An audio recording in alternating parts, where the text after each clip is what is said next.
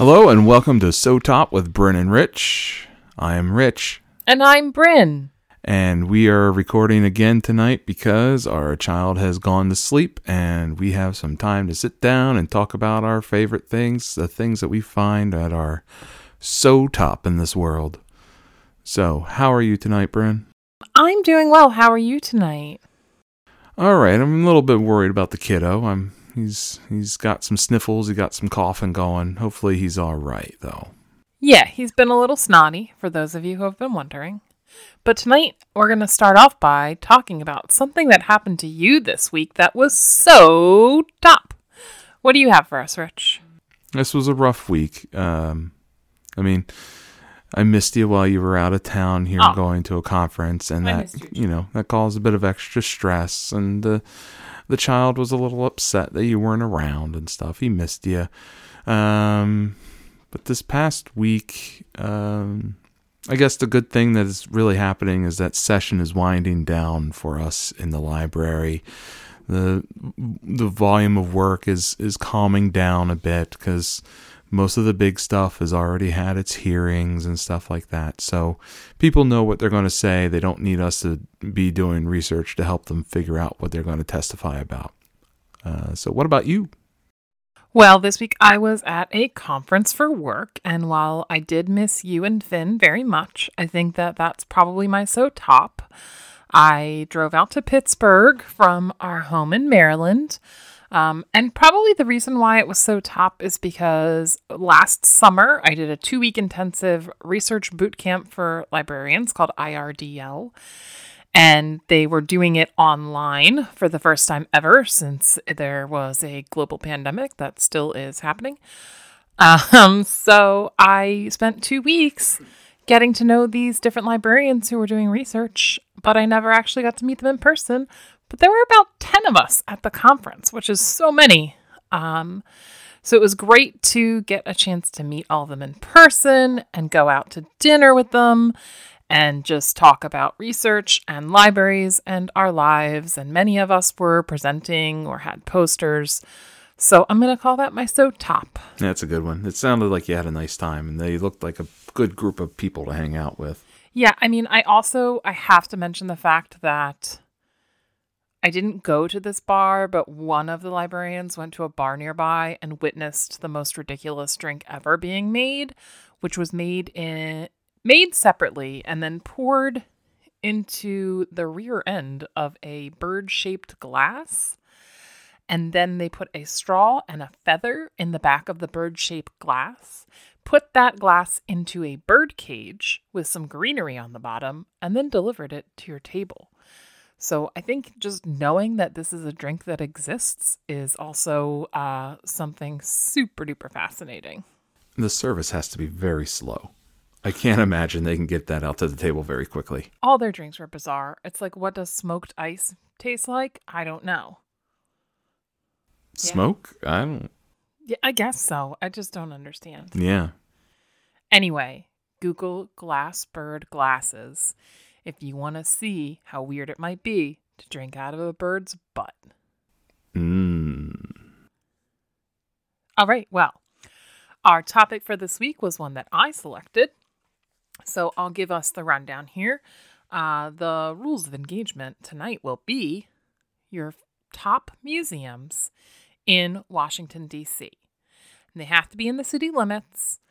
We did put a little extra caveat on here. It has to be a museum, not a historic house. But if it's a historic house that has been turned into a museum, then maybe that's okay. But it has to be more museum focused than a representation of the house.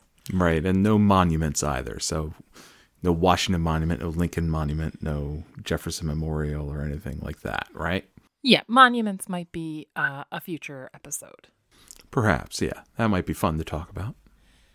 We just have to pause for a second. I think we just heard our cat coming down to the basement. She does not normally come down here. I'm very confused. And she appears to be confused as well. She's sniffing a kite. I'm sorry. This is very strange. Yeah. Okay. I got distracted.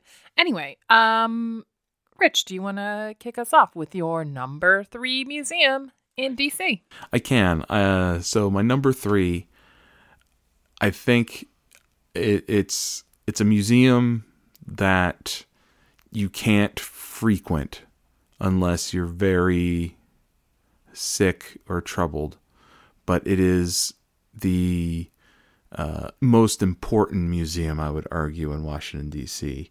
And that should be mandatory visitation for everybody once they're of a certain maturity. You're making me feel like we have the same number 3, but I'm going to let you go. So my number 3 is the U.S. Holocaust Memorial Museum. Of course we have the same number 3. Of course we do. Okay, you kick us off. What do you want to say about it? I wasn't sure if I wanted to put it on the list just because it is a very intense experience. But because it's so intense, that is the reason why it's on my list. So I went when the museum very first opened, and I don't think teachers in middle school quite understood how intense of an experience it was going to be, and it rattled me to the core of going. And at that time they gave you a little book, like little card that was like your ID card, and it contained a brief bio of someone that was in the Holocaust. And at the end, you went to the research library and you looked the person up to learn whether they survived or died, and where they were, and if they did survive, what they did after. And that gave you a very intense personal experience.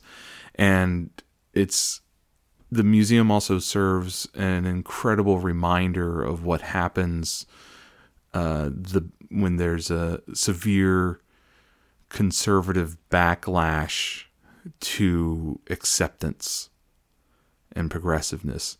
Because if you're not up on your history, or if you haven't seen the musical Cabaret, you would understand that Berlin and Germany as a whole was a very liberal, very open and accepting nation until the Nazis somehow gained power and this conservative backlash. And it's a chilling reminder as to what can happen.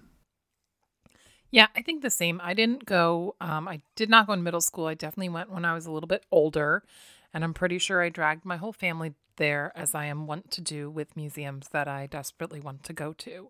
And it was something that I was very interested in going to, but it was hard for me to get to. I think there are timed tickets. Like, the tickets were free, as a lot of museums in DC are, but the time tickets were hard to reserve. So it took me a while to get there, and to get there with my family. But yeah, I think everything you said sort of in your preamble to naming your museum was really one of the reasons why it was mine. It is such an experience, and it is one that really stays with you. So it has to be in the top, even if that experience that stays with you is something that makes you sad upon reflection. I just remember there's like a hallway with pictures hanging all over it that was found in people's abandoned suitcases. Well, abandoned. In people's stolen suitcases. So it's all these family photos that you just look around and see looking back at you. And it just evokes a lot of feeling. In college, I took a class on art and the Holocaust, and really trying to understand how artists can try to begin to represent some of what they experienced or some of what their family members experienced through art.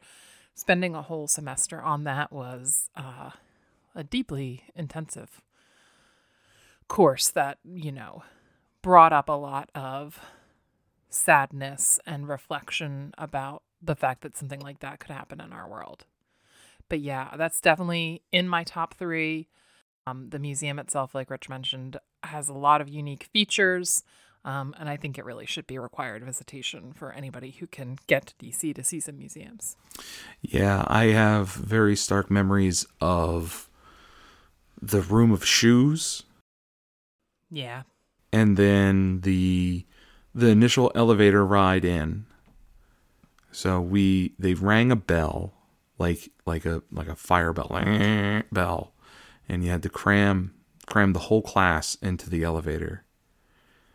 and the elevator is going, and I mean, I believe they've tamed it down, but you would hear recordings in German that were directions of what to do, and then the elevator would stop, and the lights would go out, and the doors would open, and the very first thing you saw was a picture of dead bodies piled up, and just with the caption of what the American troops found when they liberated Dachau. Yeah. It shakes you. You have no ability to prepare yourself for what you're getting into with that museum, and it's an experience unlike any other museum I've ever been to. But it has to be number 3, just because what I like out of a museum is being able to repeatedly visit and experience something new, and I don't think I can bring myself to just go, oh well, let's pop on down. Yeah, let's go stop by the Holocaust Yeah, Museum. that's not happening. You really have to be in the right mindset for it.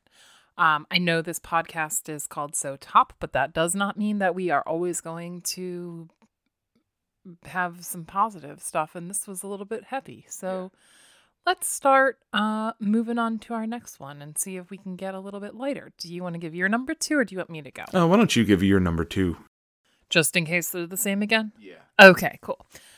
My number 2, I was an art history major in college. I do love art, so I really can't say that a visit to DC is complete if you do not go to the National Gallery of Art.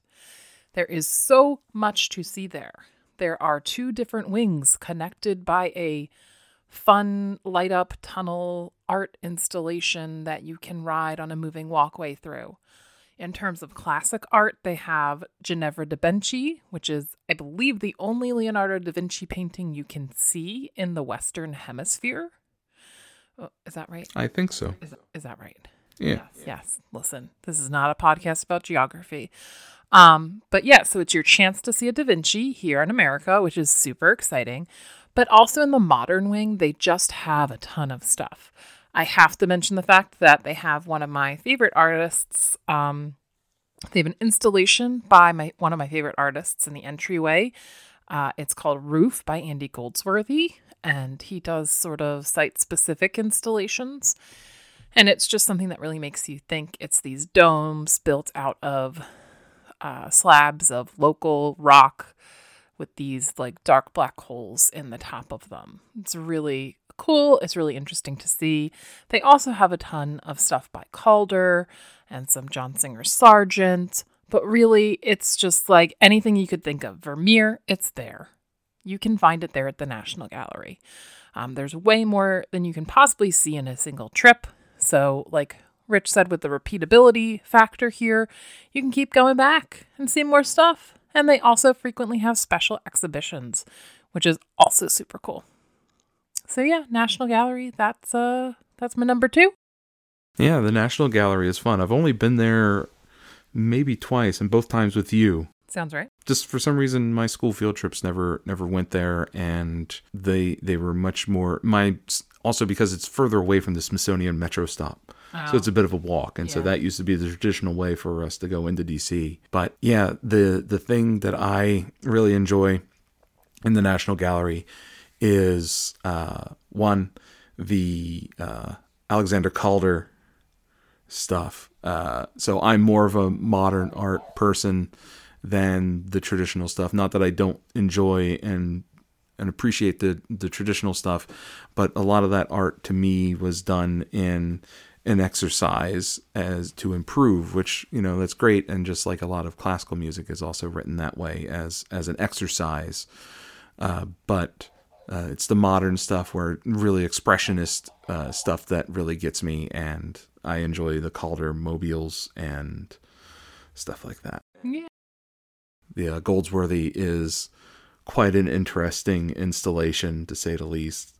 I wouldn't say it's my favorite one of his, but it's very cool. No, it's not necessarily my favorite either, but it is convenient to get to, which sometimes is all that you can have. I'm dying to get out to the Nelson Atkins Museum in Kansas City, which is one of my favorite museums in the world. Maybe we're going to have a podcast about that some other time. But they have an Andy Goldsworthy installation there. And one of my very, very good friends from college and life after college is from there and moved back there. And she actually went one day while he was installing and while he was there. And she had him sign a birthday card for me. And it's just, hello, I have some really good. All right, what do you got? Number 2 is also going to be an art museum. Uh-oh.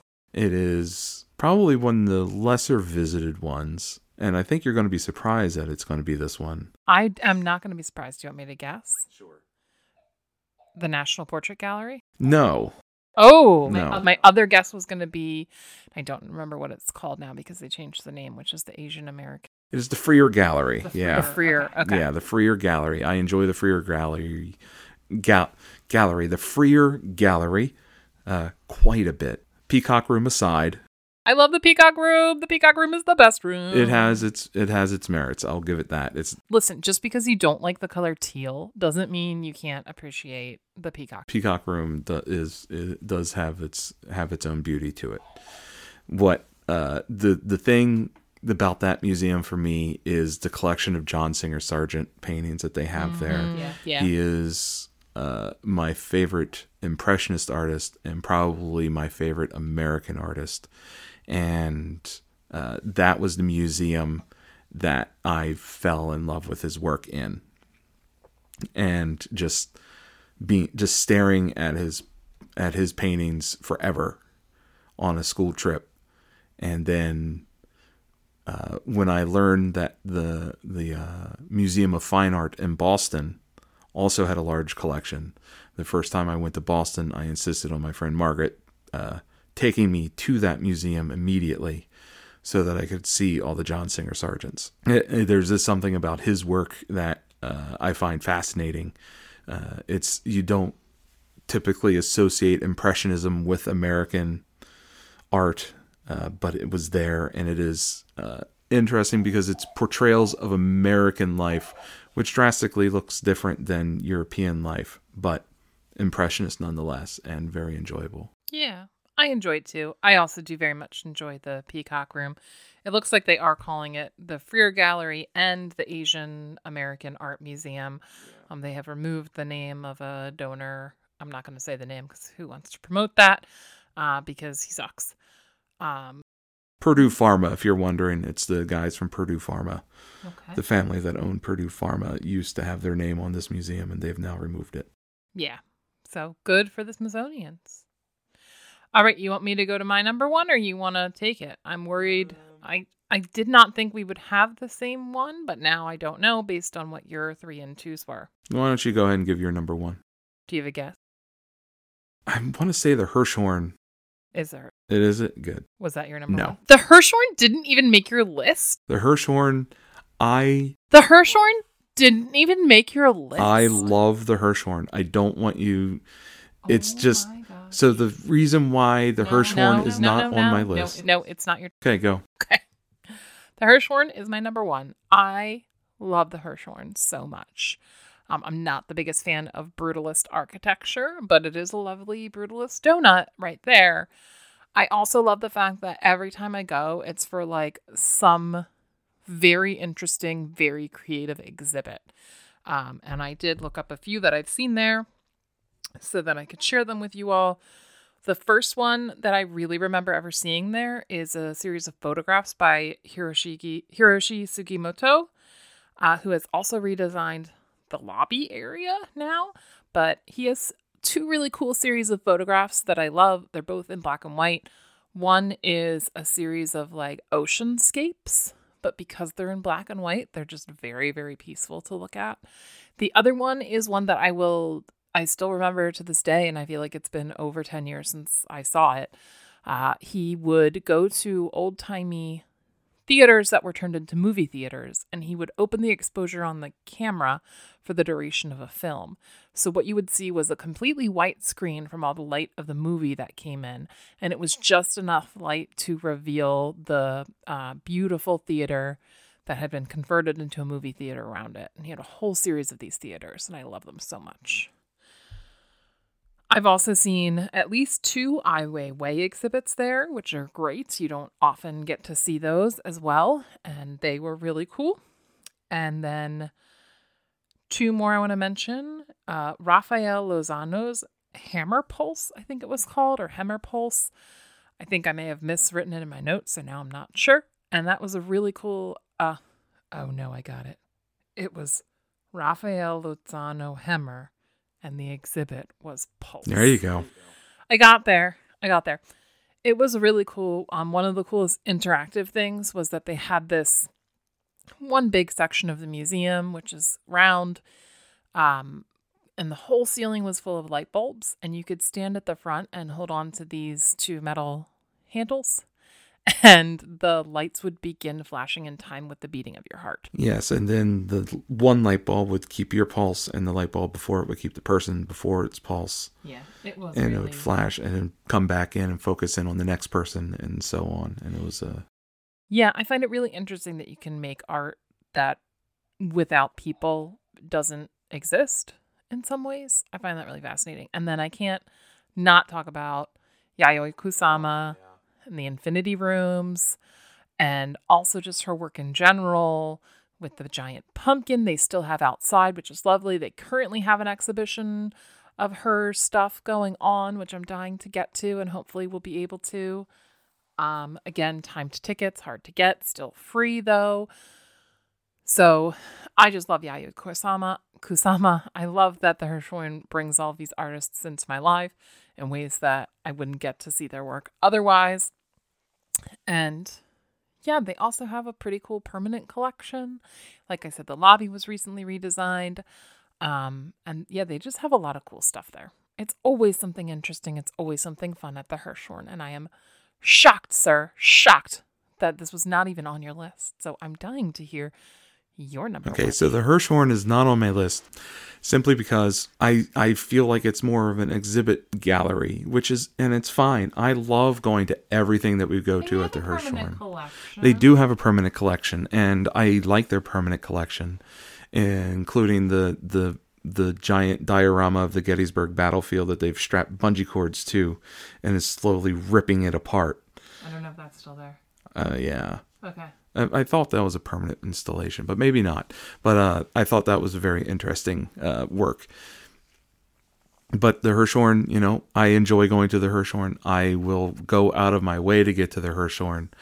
But the reason why it's not my number one is that when I have someone from out of town, that is not the museum I make sure they get to. I know. You make sure they get to the Museum of American History. Yeah, I know. Not on my list. Folks. No, and that's fine. You're not into history as much as I am, and I mean, they do have a lot of really cool pop culture-y stuff, which is more my. And that's the reason why I love that museum, is that it has something for everyone. It has something for the amateur historian, it has something for the professional historian, and it has something for the casual tourist that goes, "Oh, cool, that's Julia Child's kitchen. Oh, cool, that's Kermit the Frog," or "Oh, cool, I do love Kermit. That's Dorothy's red slippers." There's no place like home. Yeah, I don't think the red slippers are on display anymore. I think they are, because they just remodeled a gallery. I actually just got a big splash about it. And I got to tour their library with my job. And that was one of the coolest libraries I've visited because of its collection, not because of how it looked. Like everybody goes, "Ooh, look at the fancy." No, this was a cold, industrial-looking library, but its collection was all over the place. And it has one of the most fascinating special collections in the library, and that is it has a collection of manuals and traveling salesman sample catalogs. Ooh. And it is the most fascinating stuff. They just pull out look, these carpet samples from the 50s, or they had demo miniature demo irons and stuff like that the traveling salesman would carry around with them to demonstrate to the lady of the house as they would come around the cell.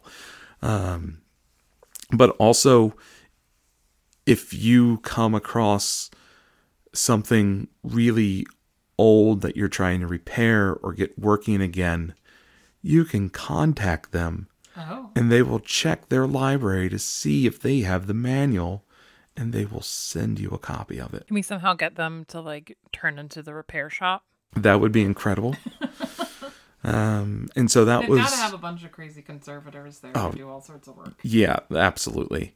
And then we're not even talking about the giant one that they have, and that is the original Star Spangled Banner. Yeah. That is a sight to see. And they did an incredible job of restoring the flag and telling the story of restoring the flag, and then telling the story of the flag itself, about how the flag just wasn't seen as special for a very long time. And then the flag suddenly became iconic, and they started touring with the flag, and they would sell pieces of the flag and just give pieces of the flag to people. And they painstakingly found some of it, and they've put the flag back together, and they've cleaned it. And you walk in to the dark room, and like you go down this hallway, and there's like things to read about it and stuff like that. But then you turn the corner, and then there's this just massive American flag. And it doesn't matter how you feel about this country or anything like that. You get this sense of pride when you come around to it.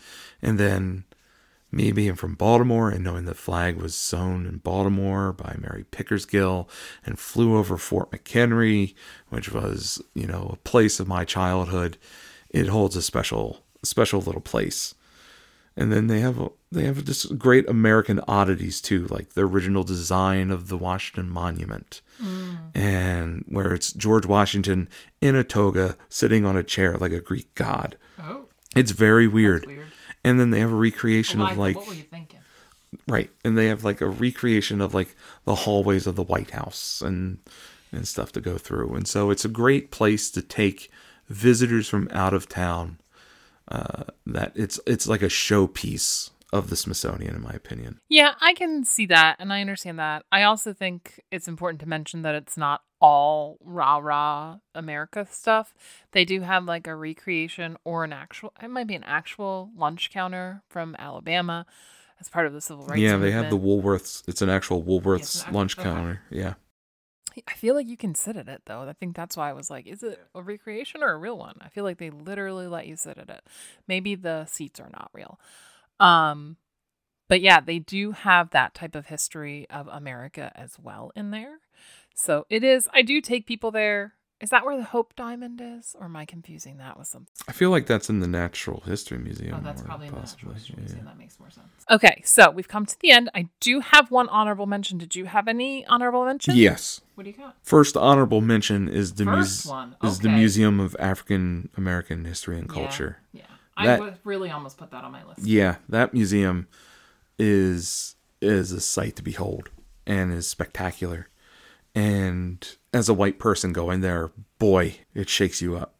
But then at the same time, just like the American History Museum, it has the cool stuff too. So it has Isaac Hayes' UFO not Isaac Hayes, but Parliament Funkadelic's UFO and George Clinton from that tour. And it's got a bunch of other like historic black rock and roll and soul music memorabilia and stuff. And plus it has a cool listening room where you can just listen to recordings and stuff like that.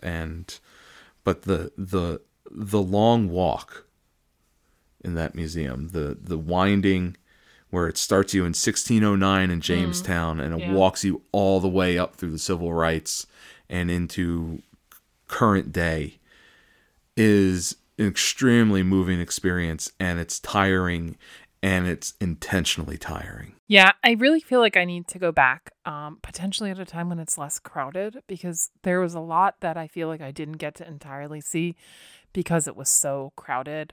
Like, I feel like I didn't really get to spend time with the Emmett Till monument and section of the museum there, but there's so much there. I also have an honorable mention, and it's kind of an honorable mention because it costs money, which is a rarity in DC. We found a museum that costs money. And I feel like Rich isn't going to like this one because it is Rotating Exhibit, and it is Art Tech House. Oh, I do like Art Tech House as well. Okay, well, it's very nice. It does cost money. There is a bar, though, so you can spend some time there. They have different digital art exhibits that rotate through, not on like a super quick basis, but the screens are so big with the digital art that it's really fascinating to go there and be in that room. If you've been to things like any artist's exhibit, like how they do the Van Gogh immersive or anything like that, honestly, they all kind of pale in comparison to what you get immersed in when you're in Art Tech House. Yeah, because it's original art too. Yeah, and designed for that type of space and environment and all that stuff. Yeah. I didn't technically have another honorable mention, but there was one that I thought long and hard about. And that was the Museum of the American Indian. Because I've not been to that one. Oh, yeah. The architecture of the building is wonderful. The food court is wonderful. Highly recommend.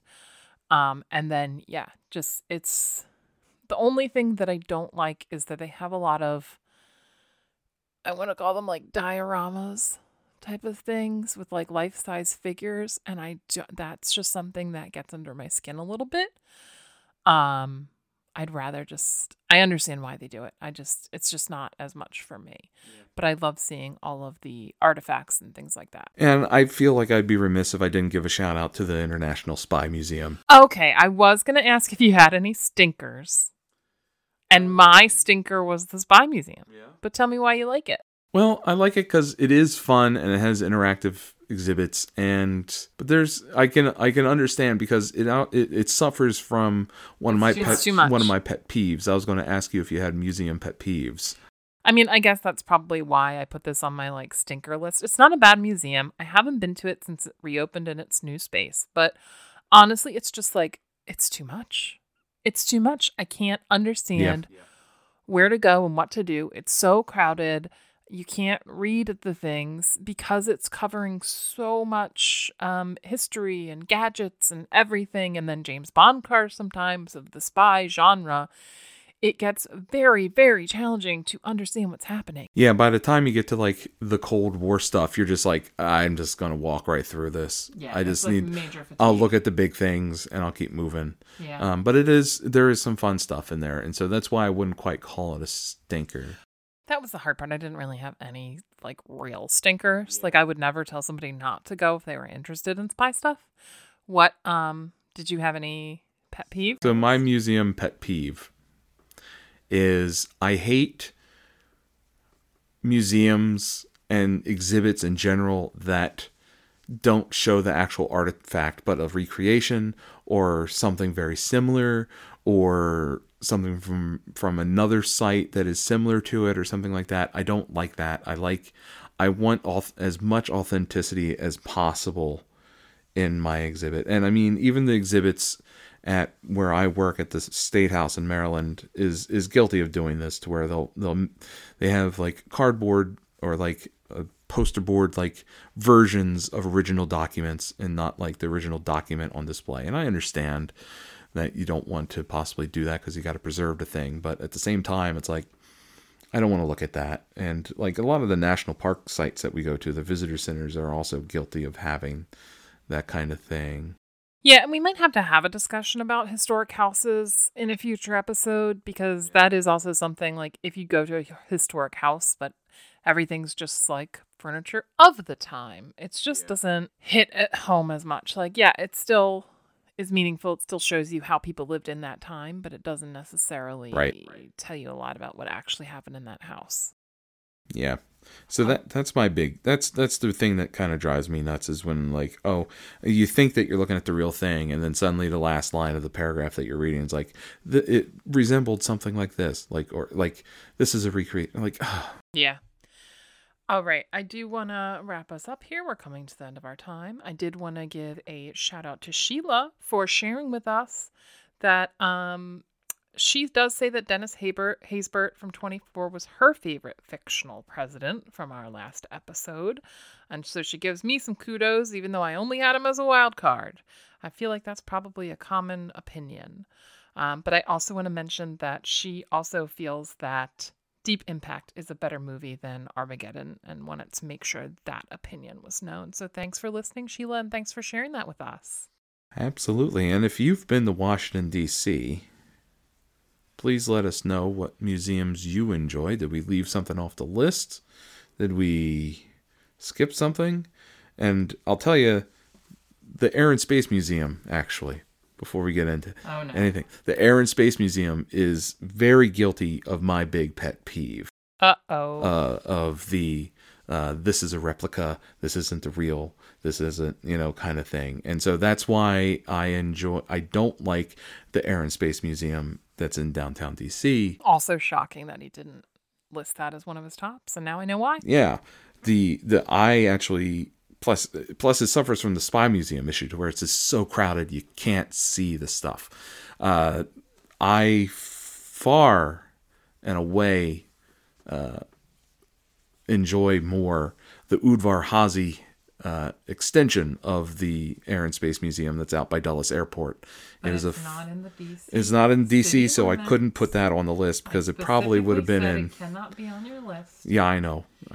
You can't get it in under the wire, Rich. I'm trying not to, but that one is a far superior experience in my opinion, just because everything there is authentic. It's all real, and you can just look at the real airplanes. Yeah, and sometimes you're really concerned your child's going to run under the and touch the space shuttle. And touch the space shuttle. You never know. As he almost did. Almost touched it.